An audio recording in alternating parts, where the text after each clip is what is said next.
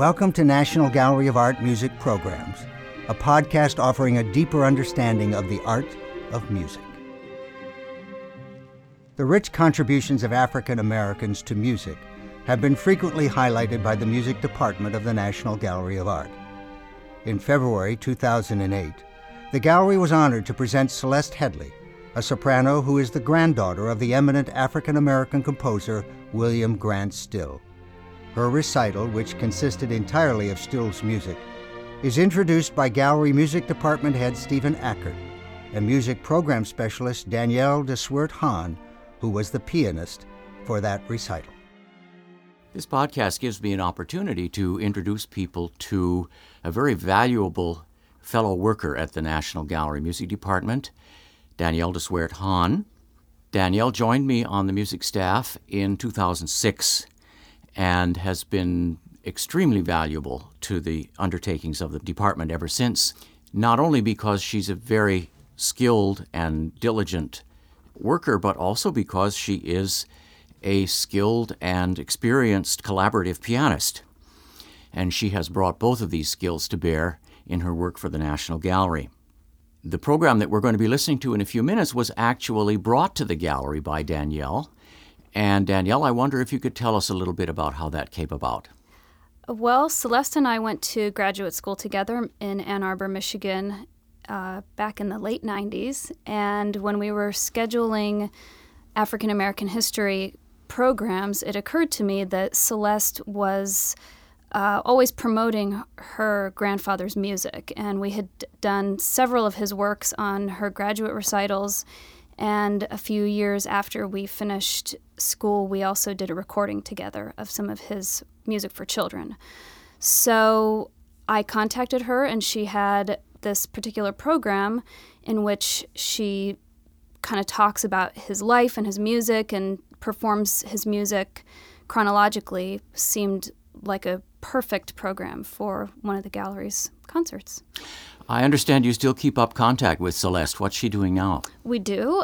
She is an active journalist for NPR and was in Detroit for a long time working on the radio there, and now she's in the New York area. In this program, Celeste Headlee is singing songs written by her grandfather, William Grant Still, who was one of the truly prominent African American composers in the 20th century. He was born on May 11, 1895 in Woodville, Mississippi, but moved shortly thereafter to Little Rock, Arkansas. He attended Wilberforce University and the Oberlin College Conservatory of Music before moving to New York to launch his musical career. In New York, he found success as an arranger and orchestrator, writing for W.C. Handy, Willard Robinson, Artie Shaw, Sophie Tucker, Don Voorhees, and Paul Whiteman. Still also studied with George Chadwick and with the ultra-modernist composer Edgar Varese. Still wrote more than 150 works, including symphonies, ballets, operas, chamber pieces, and vocal works. And it's from that last category that Celeste Headlee selected a recital of songs which she wrote between 1923 and 1958. She also told the audience about the songs, so we'll turn the program over to her at this point. I'm going to start with a piece called Brown Baby, which actually he probably never would have wanted me to sing.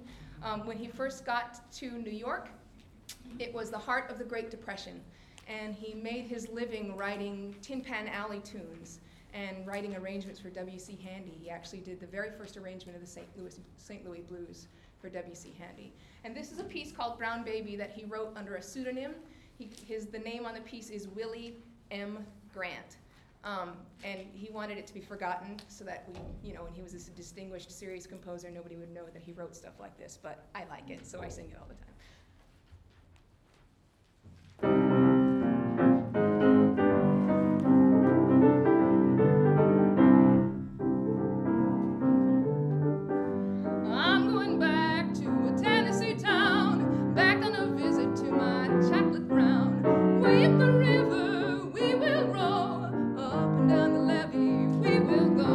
I've got some baby, just take it from me, my brown baby from old Tennessee.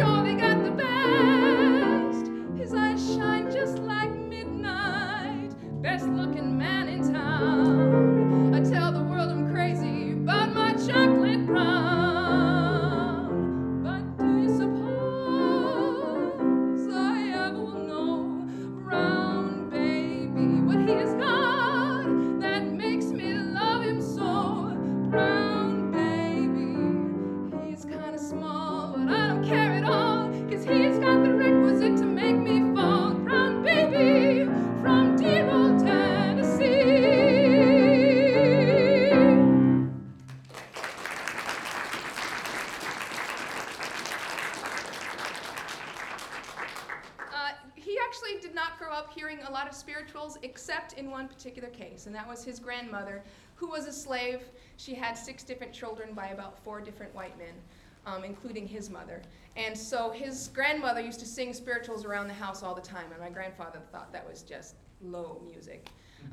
But he grew up, and as he grew to appreciate more of the sounds, he of course became one of the very, very first composers to ever incorporate spirituals and original blues tunes into classical music. So this is one of his early ones. There was actually a writer called Ruby Berkeley Goodwin who wrote out the stories, what she imagined to be the stories of a whole bunch of spirituals. There were 12 of them, and he arranged them for them.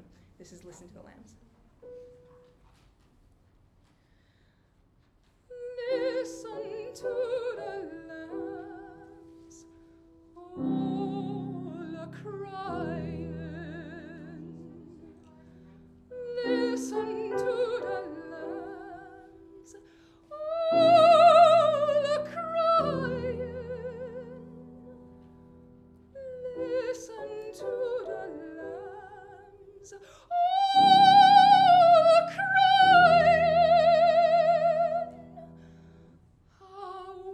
Wants to go to heaven when I die.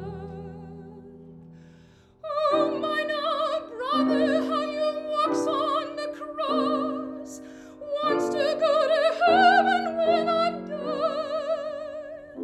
Your foot might slip and your soul get lost, wants to go to heaven.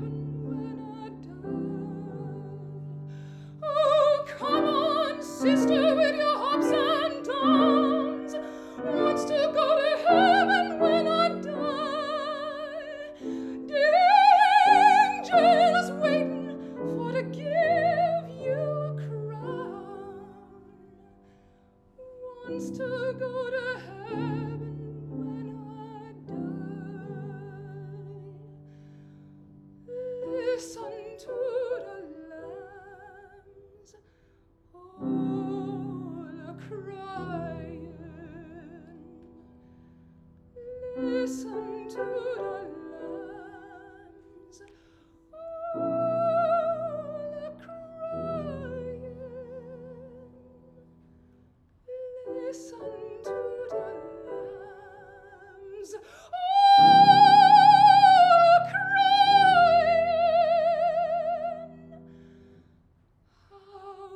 Wants to go to heaven when I die.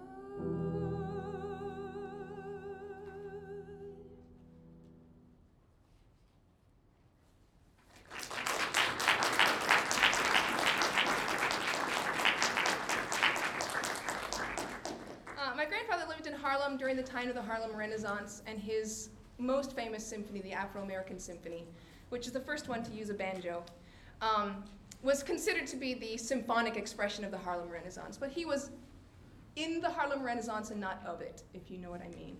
But he was very, very good friends of most of the people that we often associate the Harlem Renaissance with. He had a lifelong friendship with Langston Hughes, Countee Cullen, and many of the other writers that were there. The next 2 pieces are 2 of his earliest art songs, when we think of in terms of the formal art song. The first one is by his very favorite poet of all time, which was Paul Laurence Dunbar. And the second one was, of course, with Langston Hughes, and we're going to talk a bit more about his friendship with Langston Hughes after these 2. But these are Winter's Approach and The Breath of the Rose.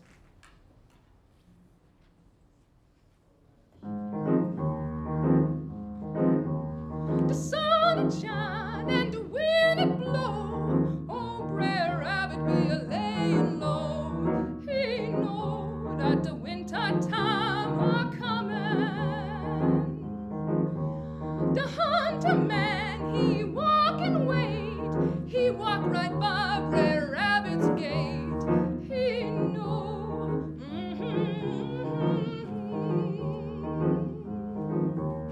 The dog he lick his slivering chop, and his tongue in his mouth go flap flop. He know.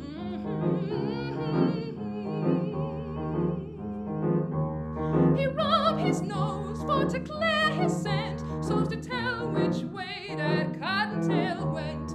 He know.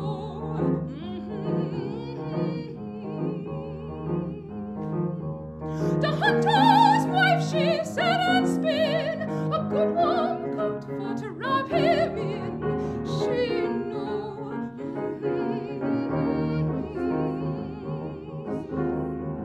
She looked at the skeleton and she smiled, oh my. An old Brer Rabbit got to surely fly.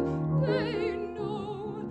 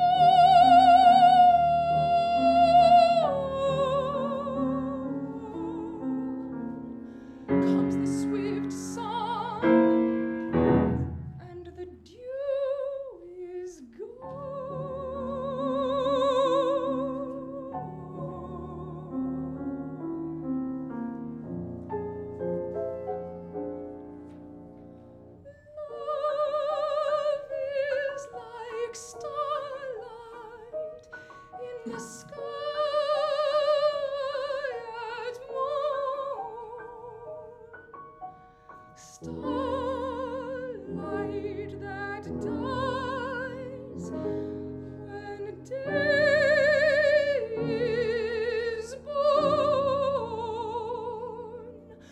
Love is like perfume in the heart of a rose.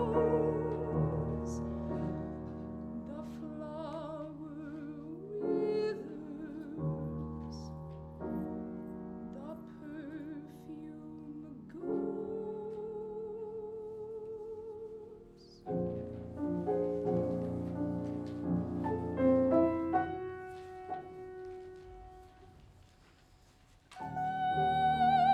is no more than the breath of a rose. No more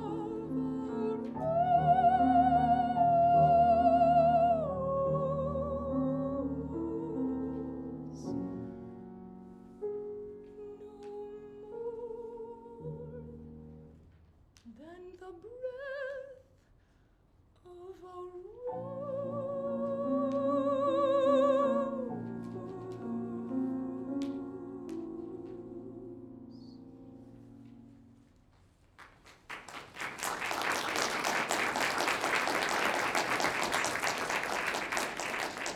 Nobody could be quite as sad as Langston Hughes.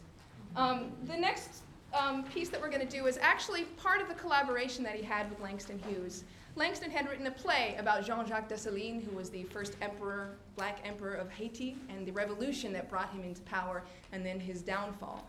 And my grandfather wanted to set it to music, and so he wrote an opera called Troubled Island. And the story behind Troubled Island is kind of a microcosm of what was going on in the world at the time. It was from 1938, and this was at a time, opera was my grandfather's great love, and he kept sending scores of operas to the Metropolitan Opera until finally, the Metropolitan Opera still to this day has not done an opera by a black composer. And they told him, stop sending scores. Don't bother. What ended up happening, because my grandmother's a journalist, is that Eleanor Roosevelt found out that there was problems getting things performed in certain concert halls. And she and Mayor Fiera LaGuardia decided they were going to make a concert hall where absolutely anything could be performed by anybody. And they created the New York City Center. And the very first music director of the New York City Center was a man named Laszlo Halasz. And Laszlo Halasz used to tell the story that he sat down to choose his first season, and he had a stack of scores about this high. And he said, I guess I'm going to start with the one on the bottom. And he pulled it out, and he sat down at the piano and started to play it. And he said, this is the most beautiful music I've ever heard. We're doing this. And his board said, Laszlo, you can't do that when it was written by a colored man. And he said, well, what color is he? I don't care. This is what we're doing. So the very first opera ever performed at the New York City Center was Troubled Island by William Grant Still and Langston Hughes. It was an all-white cast, painted black. And it did phenomenally well with the audiences. The critics panned it. The opera got something like 30 curtain calls on opening night. But the critics panned it, and it closed after a week.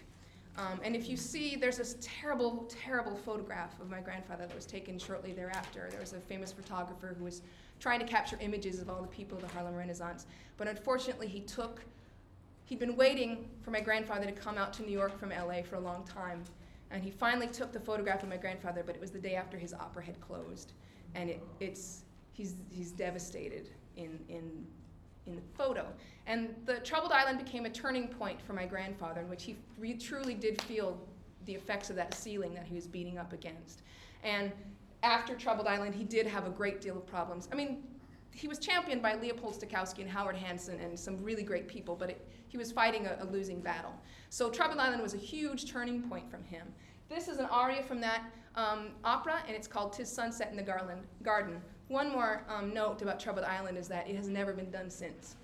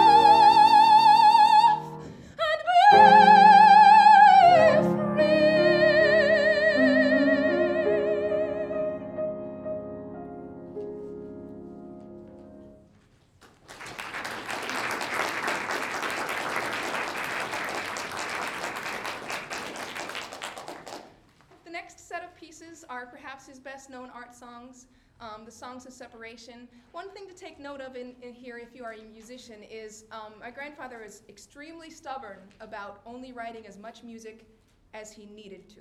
He did not believe in long preludes unless you had something to say, and he did not believe in long postludes unless you had something to say. You do not find a bunch of things for the pianist, and you don't find a lot of coloratura for the voice, because he wanted you to say what you had to say and get out. So that's something that you can really listen for. There's 5 poems in here. These are 5 of his favorite poems. You'll again see Langston Hughes and Paul Laurence Dunbar. He was good friends with Arno Bontemps and Count Cullen for all of his life as well. So these are all poets that, except for Philippe Tauby-Marcellin, these are all poets that he knew quite well.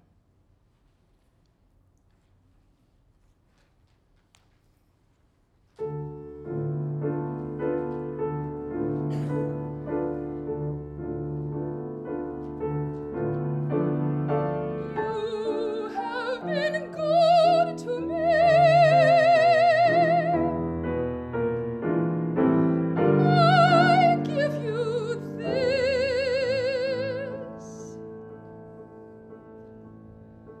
The arms of lovers, empty as our own, marble lips sustaining one long kiss, and the hard sound of hammers breaking stone.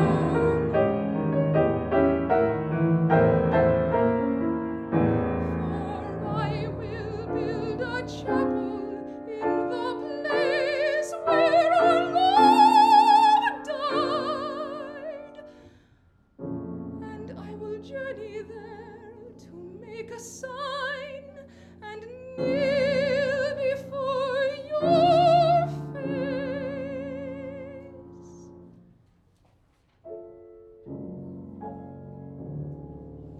And set an old bell tolling on the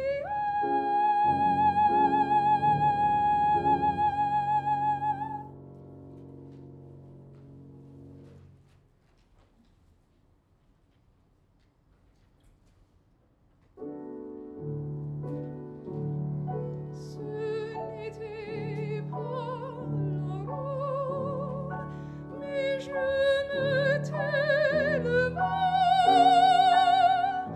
en me frottant les yeux.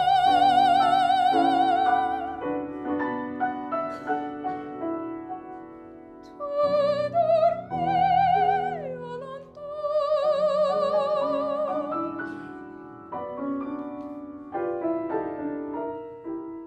Les bananiers sous ma fenêtre frissonnaient dans l'éclair de lune calme.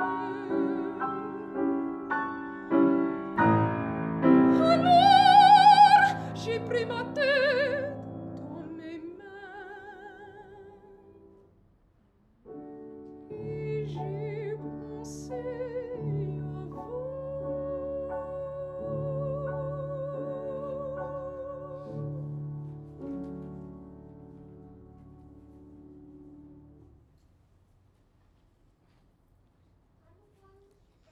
She wrapped her soul in a lace of lies, with a prime deceit to pin it. And I thought I was gaining a fearsome prize, so I staked my soul to win it. We wed and parted on her complaint, and both for a bit of barter. Though I'll confess that I'm no saint, and swear that she's no martyr.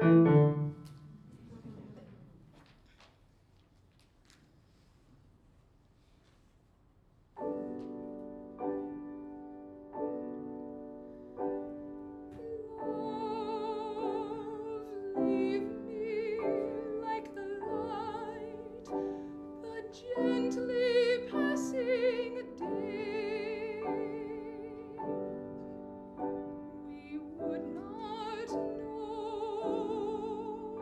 but for the night when it has slipped away. Go quietly, a dream when done should leave no trace that it has lived, except a gleam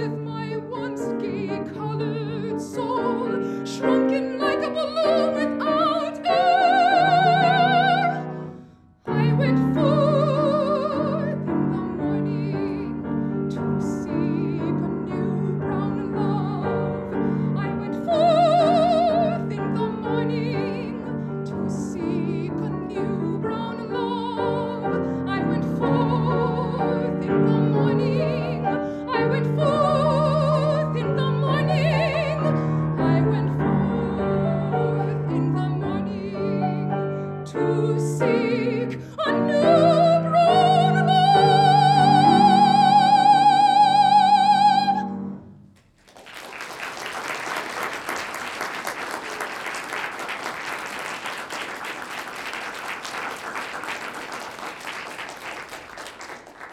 It was during Troubled Island that Langston Hughes had enough of the United States and moved to France. Unfortunately, at the time that he moved to France, he was still supposed to be working on the opera with my grandfather. And my grandfather found it unbelievably difficult, especially, you imagine at the time in the 1930s, to work intensively on an opera with the librettist who had taken a powder. So my grandmother, who was a journalist and a concert pianist, actually finished up a lot of the texts and the small changes in Troubled Island that she needed to. And what my grandfather discovered was, wow, it's so great to work with my wife. She changes whatever I want her to. So after that, you will find that my grandmother actually wrote a lot of texts for him. And she gets better as the years go by. At the beginning, she sounds a little bit more like a journalist trying to write poetry. But as the years go on, she gets better and better at it. This particular piece that you're about to hear is an art song that he wrote called Bayou Home, and with text by Verna Arby, who was my grandmother, and she was a very liberated woman who kept her own name throughout her life.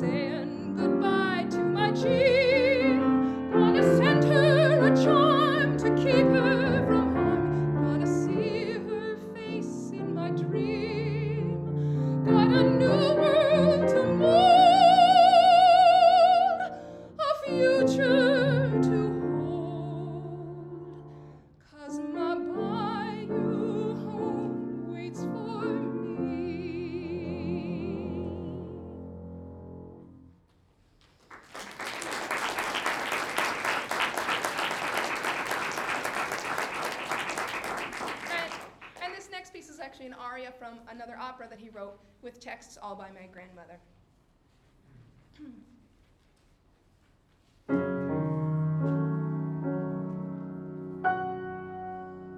The city of gold lies in our hearts. Golden days, golden moments always in our thoughts, in our souls, far off riches beckon.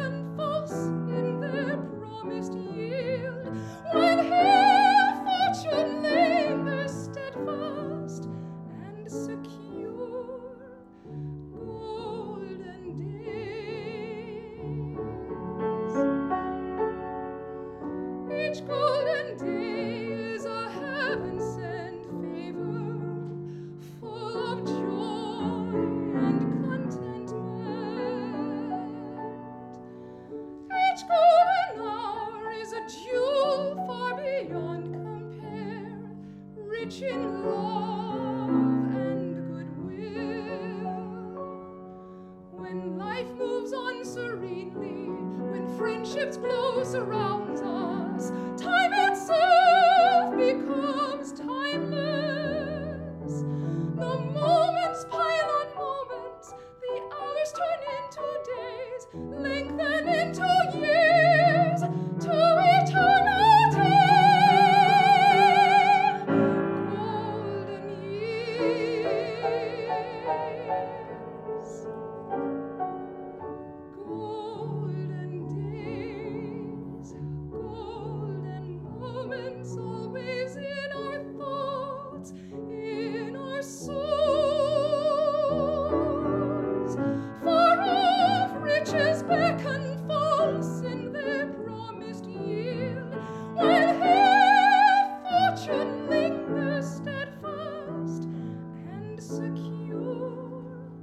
Golden days, our golden moments linger long in our hearts. Our golden moments form a lasting treasure. Our golden moments bring us joy forever.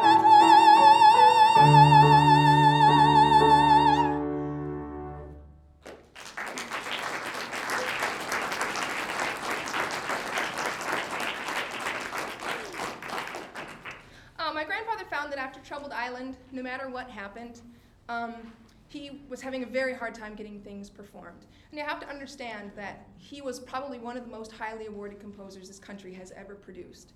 And yet, he suddenly found people saying, no, we absolutely not, don't even bother, we're not going to do any symphonies. So he started writing smaller pieces for bands, and then he wasn't getting any bands to do his work, and smaller and smaller and smaller pieces. By the end of his life, Leopold Stokowski had him a job writing songs for elementary school textbooks. And at one point, one of the publishers of the textbooks called up Leopold Stokowski and said, can you give us William Grant Still's number? We need to call him and tell him that something needs to be changed. And Stokowski, in his inimitable style, said, you do not tell William Grant Still to change a note of his music, thank you.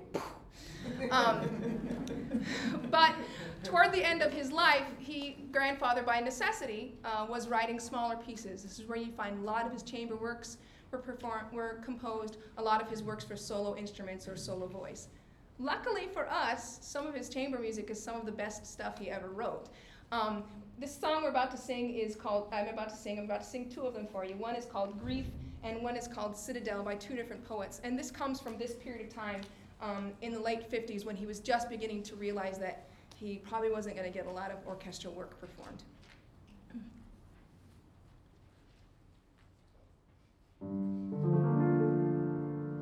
Weeping angel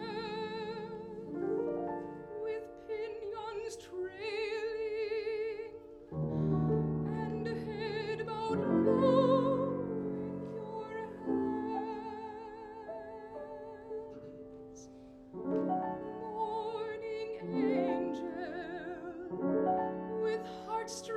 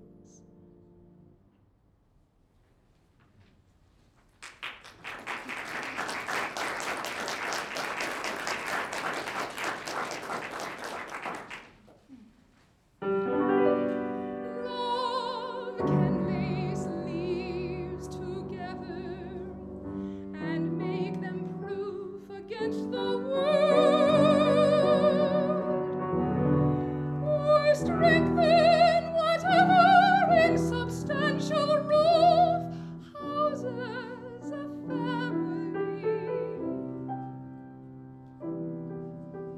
Houses a family.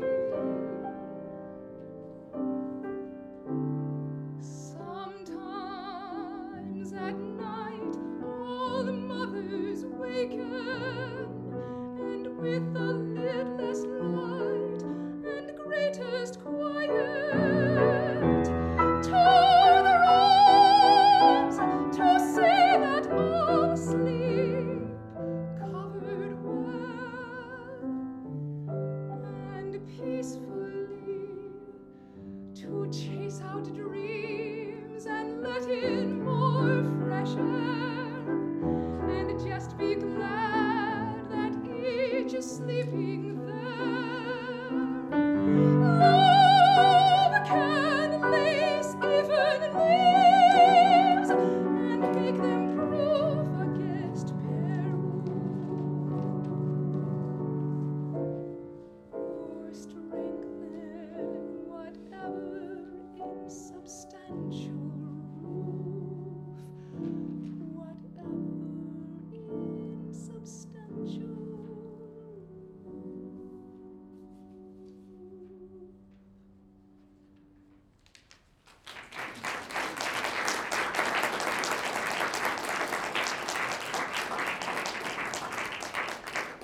This next piece is from an opera that he wrote called Minette Fontaine. He wrote many operas, as I mentioned earlier. Opera was his great love, and that's what he wanted to do. He wrote an opera called Bayou Legend that was actually the first opera by a black man that was ever televised. PBS televised that in 1983, I think. I was quite young. But this is from Minette Fontaine, and Minette Fontaine is set in New Orleans, and the title character is an opera singer, and she is a great diva. And she has been invited to perform at the house of one of the aristocrats in New Orleans. But when she gets there to sing for them, they treat her like a servant. They make her eat in the kitchen and come out to sing and then go back into the kitchen. And she is unbelievably offended.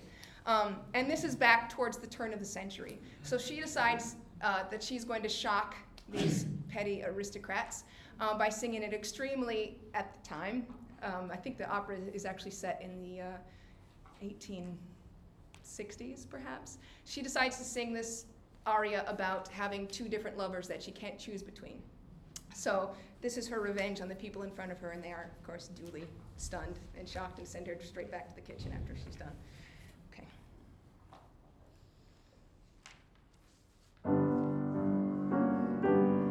I bring you a little song, popular in Paris, called Two Loves. I have two loves, both attractive. Each vows that he loves me alone. But alas, I cannot have both, and I find it hard to choose. Ivan is a Russian, a devoted suitor. He is so masterful, every inch a man. Ivan is a Russian, tall and oh so handsome. He bends me to his will with his great strength. But there is Rene too, young and full of laughter, always charming, always gay, always giving pleasure. He's not handsome, he's not masterful, he lets me go my way and does not try to rule me. Ivan is my Russian, man of contradictions. When he should tend to be, then he's always cold. Yes, he is my Russian, and when he demands, he thinks it is his due to be obeyed. Always with Renee. Always when he smiles at me, I forget my cares. I thrill to his touch, I wait for his embrace. He's always in my thoughts, always in my heart. Although I'm not quite sure, I have begun to think, if I must choose between two loves, it will be my darling, light-hearted.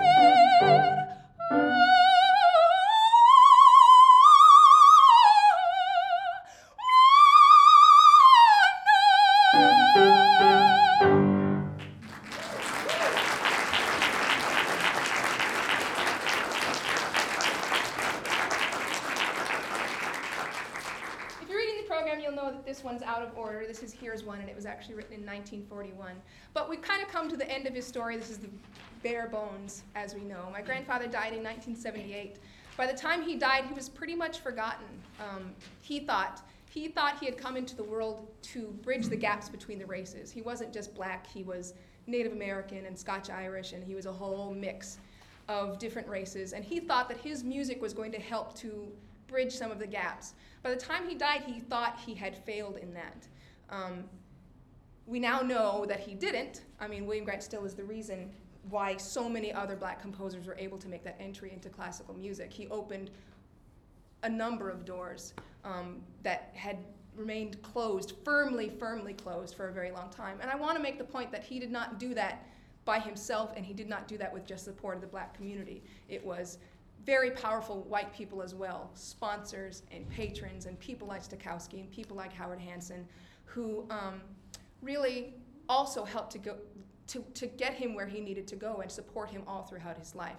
He was also, of course, very good friends with some of the great jazz writers, and he probably could have made a very good living. We could have been well off by the time he passed away if he'd stayed in popular music. But he wrote for Artie Shaw, he wrote for Paul Whiteman and a number of other people, and a lot of the very familiar, recognizable tunes like Frenesy that Artie Shaw did were actually arranged by my grandfather.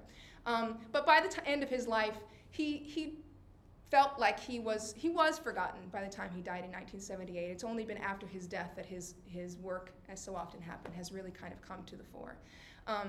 But his work is still there, and he did bridge the gap between the races to a certain extent. And so many things that are happening today that he could never have dreamed of in 1900 and 1920 are actually coming forward. The next step, though, is to stop singing his music only during Black History Month and make sure that we have concerts.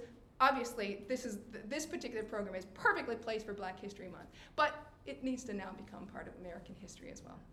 I wanted to end with, this is one of his very favorite spirituals. And you'll hear in the piano part, his wife, of course, was a concert pianist. So the piano was the only instrument in the orchestra he could not play, and he didn't need to because his wife played so well. The only problem was that she was a concert pianist, and she had this ridiculous, tiny woman, but she had this spread of her fingers. And I hear a lot of complaints from people saying, because he didn't know how to play, he would say, Verna, is this playable? She'd say, oh yeah. So oftentimes his piano parts are very orchestral because he was writing for her. This is Here's One.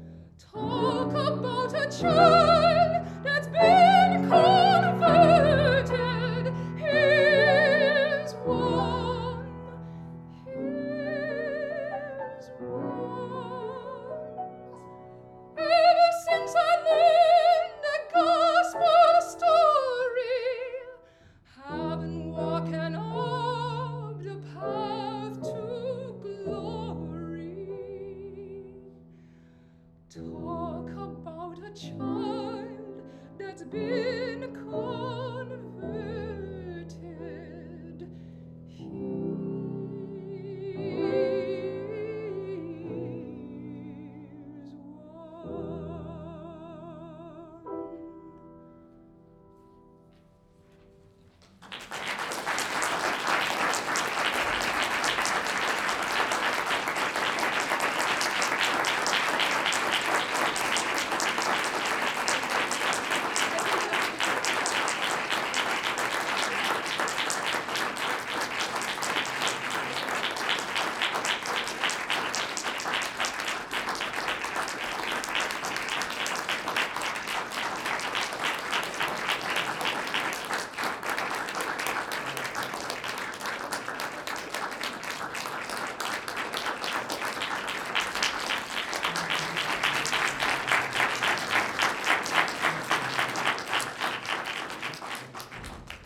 You've been listening to a National Gallery of Art Music Programs podcast.